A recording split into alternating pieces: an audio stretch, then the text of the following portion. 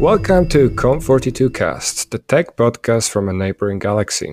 My name is Miko Pawlikowski. Welcome to the Internet. I'll be your guide. Today with me, Emily Rupp, Solutions Engineer at Jelly.io. How are you doing, Emily? I'm doing great. How are you doing today? I'm great. I am wondering, if you could go faster than the speed of light, where would you go? That's really, literally what's on my mind right now.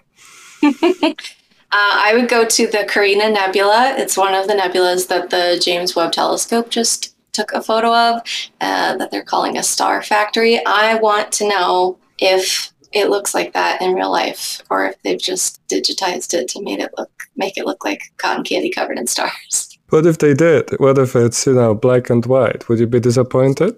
I mean, that would be fascinating. I don't know if I would be disappointed or privileged that I got to see it with my own eyes and I could come back and report what nebulas actually look like to the naked human eye. I don't know that I'd be mad because they don't know, right? They haven't seen it with their own eyes. It's kind of their best guess. Yeah, it reminds me of, the other spectrum on the sizing when you look at the electron microscope pictures and they always color them so that you can see different things. And then you realize, actually, somebody just painted that. That's a little bit suspicious. I think it's kind of nice that we as people want to make stuff look pretty, that we color and paint in the things that we see in telescopes and microscopes. That's kind of endearing. That's how our brains work anyway, right? Every time you think about something, you recall that image and you slightly modify it. So I guess human perception, always adding stuff to what's actually objectively measurable. Speaking of which, of objectively measuring things. You work at Jelly.io, and I'm pretty sure we'll completely and conspicuously wander in that direction at some point. But would you like to tell our listeners a little bit about yourself before we do? Sure. I'm a recovering incident commander. I was an incident commander for a while. I've been doing incident command and response probably over the last 7-8 years in my career. And I, like most people who do incident response and analysis for their job, ended up here completely by accident. And I started kind of in customer-facing support. I was doing weekend chats. I've been in tech for a lot longer than that, probably the last 15 years or so, doing technical support, technical troubleshooting, things like that. And incidents were always this kind of exciting thing for me, where it was very easy for me to kind of narrow my scope and really focus on what was going on and troubleshooting, communicating, asking questions. I really love asking questions. And I think when you're in an organization and people see that you are drawn into incidents and like doing them, then they're kind of we've got one. Let's have this person, focus on incident response, help us with incident response, learn incident analysis and things like that. So it was kind of my side gig for a very long time. In addition to the other stuff I was doing, I've been in hundreds of incidents. So it's not hyperbolic. I've been literally in hundreds of incidents. I've written hundreds of status posts and probably hundreds of incident timelines as well. So I've done a lot of incident response and been in a lot of incident review meetings, facilitated a lot of them. And I kind of made my way into doing that as a full-time career. It was probably 5 or 6 years in when someone was like, yeah, and then maybe you can be an incident commander, do this as your job. And I was like, this is a whole job. This is a whole career, and I had never really been aware of that. So I stumbled kind of into it as a career and, became an incident commander and then started working with Jelly. Wow. Yeah, that's not the combination of keywords that you hear very often, incident and in the same sentence, words like love and excitement. You did introduce yourself as a recovering incident manager. Commander, rather. Sorry, didn't mean to. No, I did not choose that title. I have no emotional attachment to being a commander. It's okay. Yeah, sounds vaguely military or Navy, rather. I actually quite like that. Yes, so I can't say I necessarily share that approach to incidents. They don't necessarily invoke this, feelings of excitement in me when I remember some of them. Can you tell me why you ended up liking them? I'm guessing everybody starts with, okay, this is not particularly pleasant, it wasn't supposed to break, and now we have all this questions to answer to. How did you go from that to, oh, this is fun, I should do it more often? I don't know. I mean, I've always been someone who thrives in chaos, but I think that there's something like it really does, like I can narrow in my focus, because when an incident is happening, all of the other things that you have in the day-to-day of what you're trying to accomplish and what you're trying to do, everything else falls away, and your main focus is, what do we need to solve this problem? What do the people need who are trying to solve this problem? What do they need? How can I help them? How can I communicate this information to folks who might be impacted by this issue?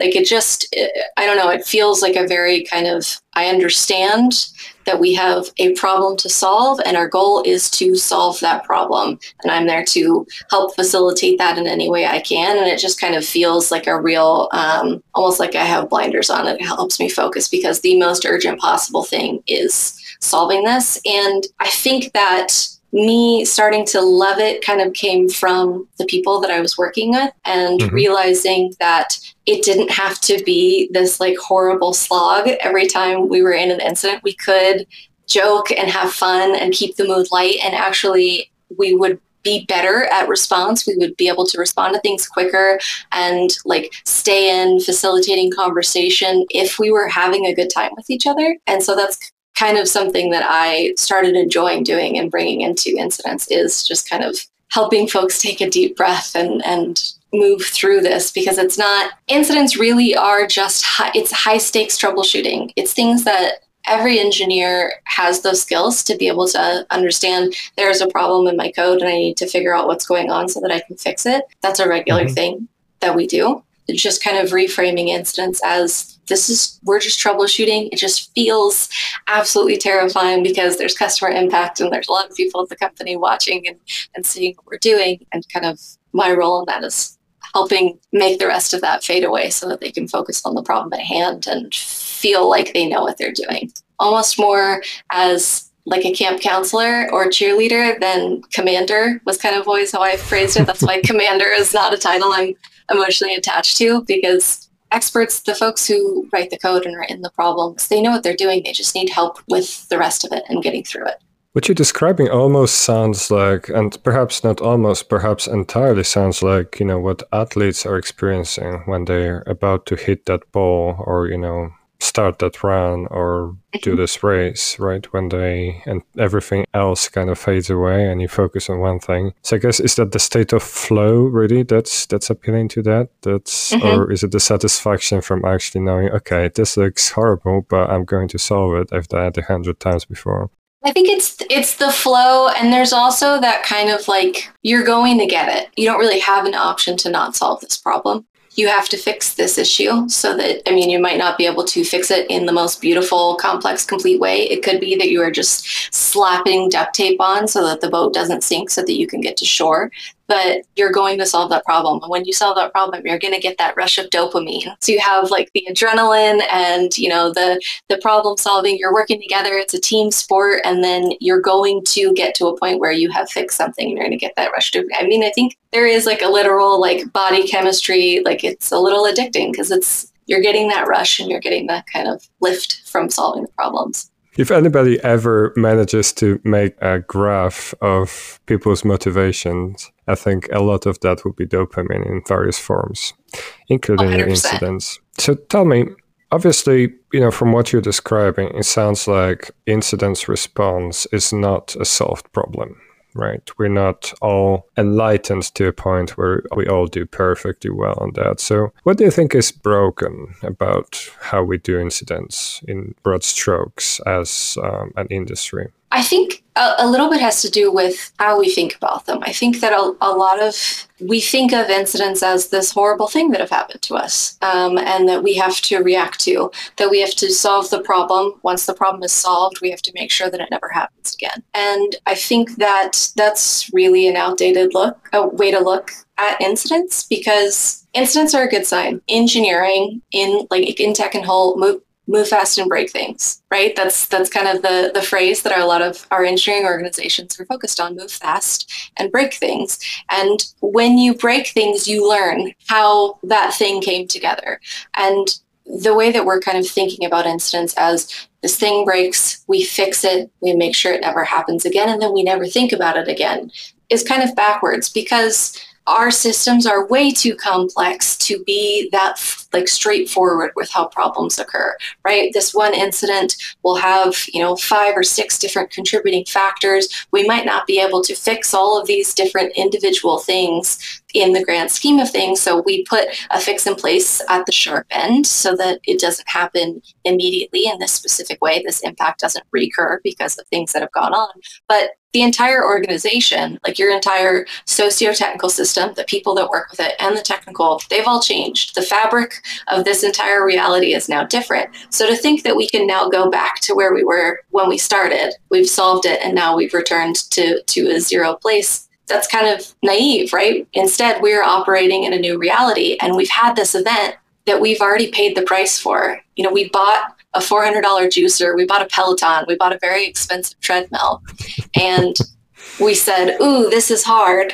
It's a lot of work for me, so I'm not going to spend a lot more time doing this. When in reality, we're now leaving money on the table because there's a cost to incidents, right? In response, in what our customers are impacting, and I'm like actual money in the tools and things that we are paying for to actually fix the problems. To not sit and invest time in learning, how do our people work together when they're trying to respond to a problem? How do our systems work together in the ways that we didn't understand previously that we were able to get to this issue? We're approaching these as kind of problems to solve, as opposed to like these rife opportunities to understand the whole fabric, the weave, how everything connects in our systems, to update our mental model of how everything comes together and works. So I think that we view incidents as problems to solve, as opposed to these incredible, like these just huge opportunities for us to delve into, discover insights about how things work and how they maybe could work differently, or how they really actually work, as opposed to the way that we say that they work or the way that we think that they work. So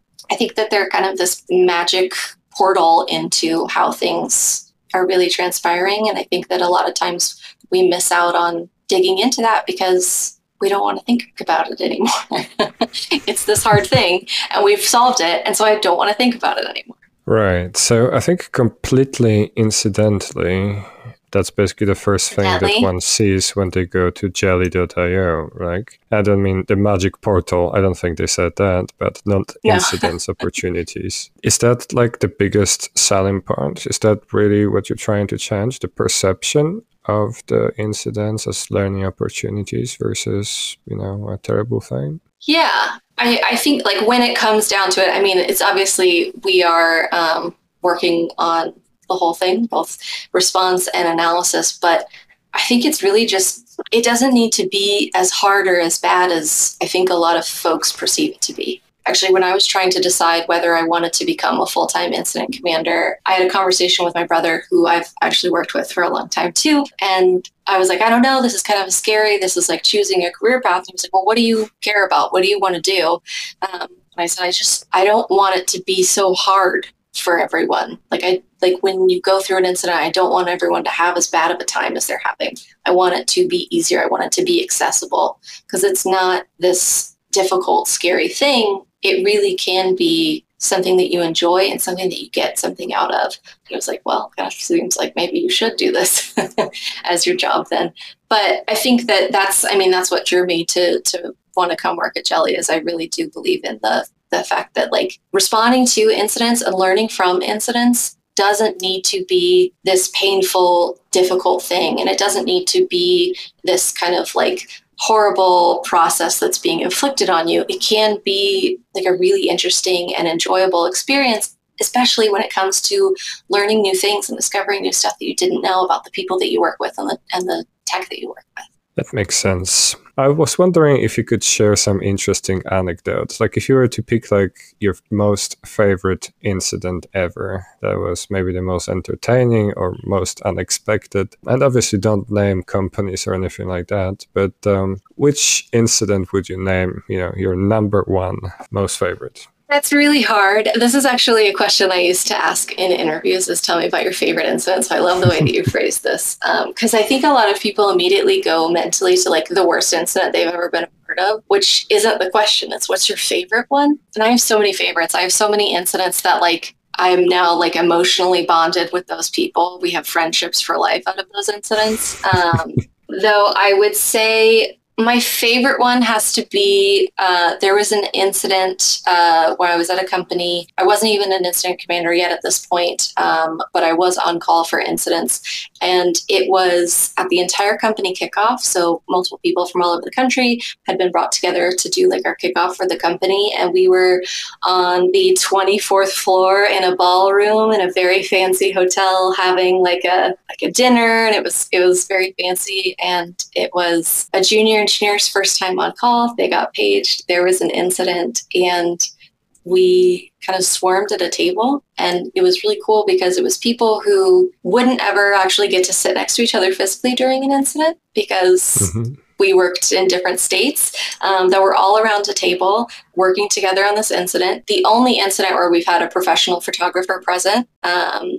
which I recommend because we do have some really awesome pictures that look kind of like Renaissance paintings of folks working together on this incident. But it was just really cool. It was a very cool experience to physically get to sit together with everyone because I've worked at a lot of distributed companies and walk around the table, swap beers out for water and have people then immediately swap water back for beer, make sure kind of we were all eating. And it was really interesting because I don't think everybody else noticed either that this was happening. There was an incident going on. I think at one point someone got up to speak and was like, hey, come on guys, pay attention. And we were like, we're actively responding to an incident right now. What? Is everything okay? I'm like, yeah, we got it. We're just going to keep sitting at this table and working on this. And it was really cool. It was a really pleasant experience. It was also kind of magical for that engineer who was on call for the first time. He was like a junior dev, first on call shift ever. And everyone was there to physically support them and get them through the incident. It was just like a really neat opportunity to all be sitting together and served a very fancy meal while we fixed a problem. I'm bringing like bags of Flamin' Hot Cheetos to people when there's an incident. Instead, we have some like fancy crudité and hors d'oeuvres being delivered to us. It's pretty fancy too. I love it. That's going to be my benchmark going forward. When I ask other people, they'll be like, oh no, that wasn't that special. Come on, you didn't even have a ballroom. Fair enough. And maybe another to extract from you since I've got you here. So if you were to like pick maybe top 1 or 2 elements that you see probably the most that occur in most of those incidents, what would you say? It's probably the ones to always check out just in case. Any commonalities that are very visible from your experience? Yeah, there's actually some really interesting ones that I feel like we as an industry haven't yet really figured out how to navigate in the best possible way. Vendor incidents are always really interesting when a third-party provider, because tech is now, we're built upon each other, right? We have so much of each other in the tech stack that we're using, and being able to collaborate with each other across like company boundaries as incidents are happening is not something that we've quite fully figured out how to do. And I'm really interested to see how we start moving on that, because it's a large reality in a lot of our lives where, oh, this vendor is down and my options are, do we pay an entire other vendor to provide the service for us now? Do we try and set that up and integrate it? Do we just kind of put our hands in the air and say, like, we are at the mercy of this vendor's incidents. We're just going to wait for them to come back in line. Like, it's a really interesting dynamic. I feel like a lot of organizations too, when it's a vendor incident, they don't spend a lot of time analyzing our response or how we got to this position, because, you know, we can kind of very easily say like, oh, well, this vendor went down, it's not our fault. When in reality, there's always a lot to inspect about how are we integrated with this? Do we understand all of the different ways and different places that all of our different teams are integrated with this? Because it's very rarely straightforward. Everyone's using this thing in the same way, and kind of understanding what our options are around that. And the next is like our own internal tooling. Everybody's made their own stuff, and it's usually a second-class citizen. I'm going to be honest, most of the internal tools that we make for ourselves are not things that we upkeep. And it's usually really hard to get business prioritization to maintain and upgrade and make all of our internal tools that we use operating in the way that we need to, or even if we understand how they operate, because they were made 7 years ago by somebody who doesn't work here anymore. So it's kind of that inherited knowledge seems to be like a roadblock or a difficulty that we're running into. And it's oftentimes really hard to prioritize engineers spending time understanding things so that they know how they work and they can work on them to fix them. So those are my top two. Absolutely. Thank you for that. So I think it's time for us to plug Jelly a little bit. So for everybody who's been thinking, okay, well, obviously this person knows what they're talking about, so I guess their company must be pretty good at that. How do they get started? Where do they go? What do they do? Yeah, jelly.io is our website, and our entire goal is to make incident response and learning from incidents more accessible, something that you can actually do and isn't hard or difficult. And right now we have our IR bot is available for free. I said right now, just in general, we offer our incident response bot for free. We really feel like incident response bots are table stakes for every organization, just a way to get everybody in the same place and update folks that are not involved in the immediate response as to what's going on. I've been on multiple teams that have built internally multiple incident response bots, so we're offering ours for free. And we also have a 2-week free trial to use our incident analysis tool in Jelly. So our bot will get you through the incident, help you communicate stuff out, and then it will take everything that was in that Slack channel for your incident response, and you can grab things from all sorts of other Slack channels where response kind of unfolded, pull that into Jelly, and we help you tell the story of your incidents by building the timeline and kind of finding some themes and takeaways so that you can understand what happened a little bit more and help your organization learn from this event that you've already invested time and money in. And that's jelly.io, where everybody can find that. Emily, this has been really fun, but before I let you go, I wanted to ask you a question that I actually ask a lot of our guests because the responses are so fun and so varied. If you were to pick a single thing that you've done for yourself, for your career particularly, that provided you the highest return on investment, it could be anything from a habit you picked up to a book you read, what would be the one thing that you would recommend other people try to? This is going to be such an embarrassing response. Have you seen the show Ted Lasso? I did. You have? Okay. There's a quote in Ted Lasso that's "Be curious, not judgmental." And I use that on a constant basis. It has served me really well, especially for when I'm sitting being like, what are you doing? Why are you doing it like this? How could you think this was a good idea? I just kind of put on that be curious, not judgmental cap because I don't have all of their context. I don't know, they are making the best decision they have available to them with the information that they have.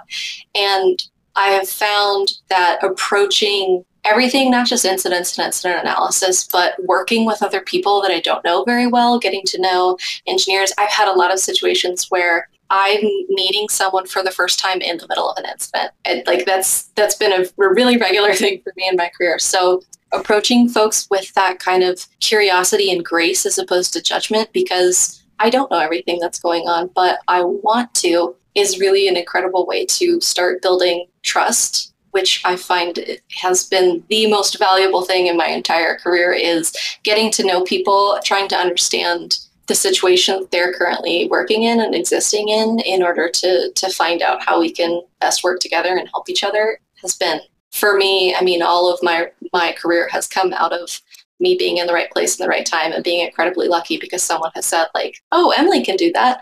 So that's what I found. Be curious, not judgmental, try and make friends, and at the very least, try and kind of understand what people are going through so that you can work the best with them.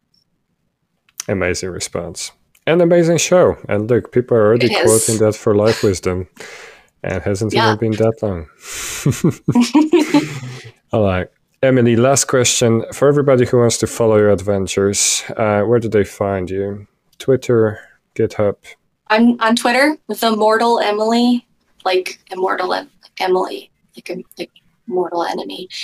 The Mortal Emily. It's a play on my own name. And I will mostly tweet about like movies and then analyzing those movies as incidents because it's a problem that I have. Fantastic. All right. Emily Rupp, everybody, solutions engineer at Jelly today.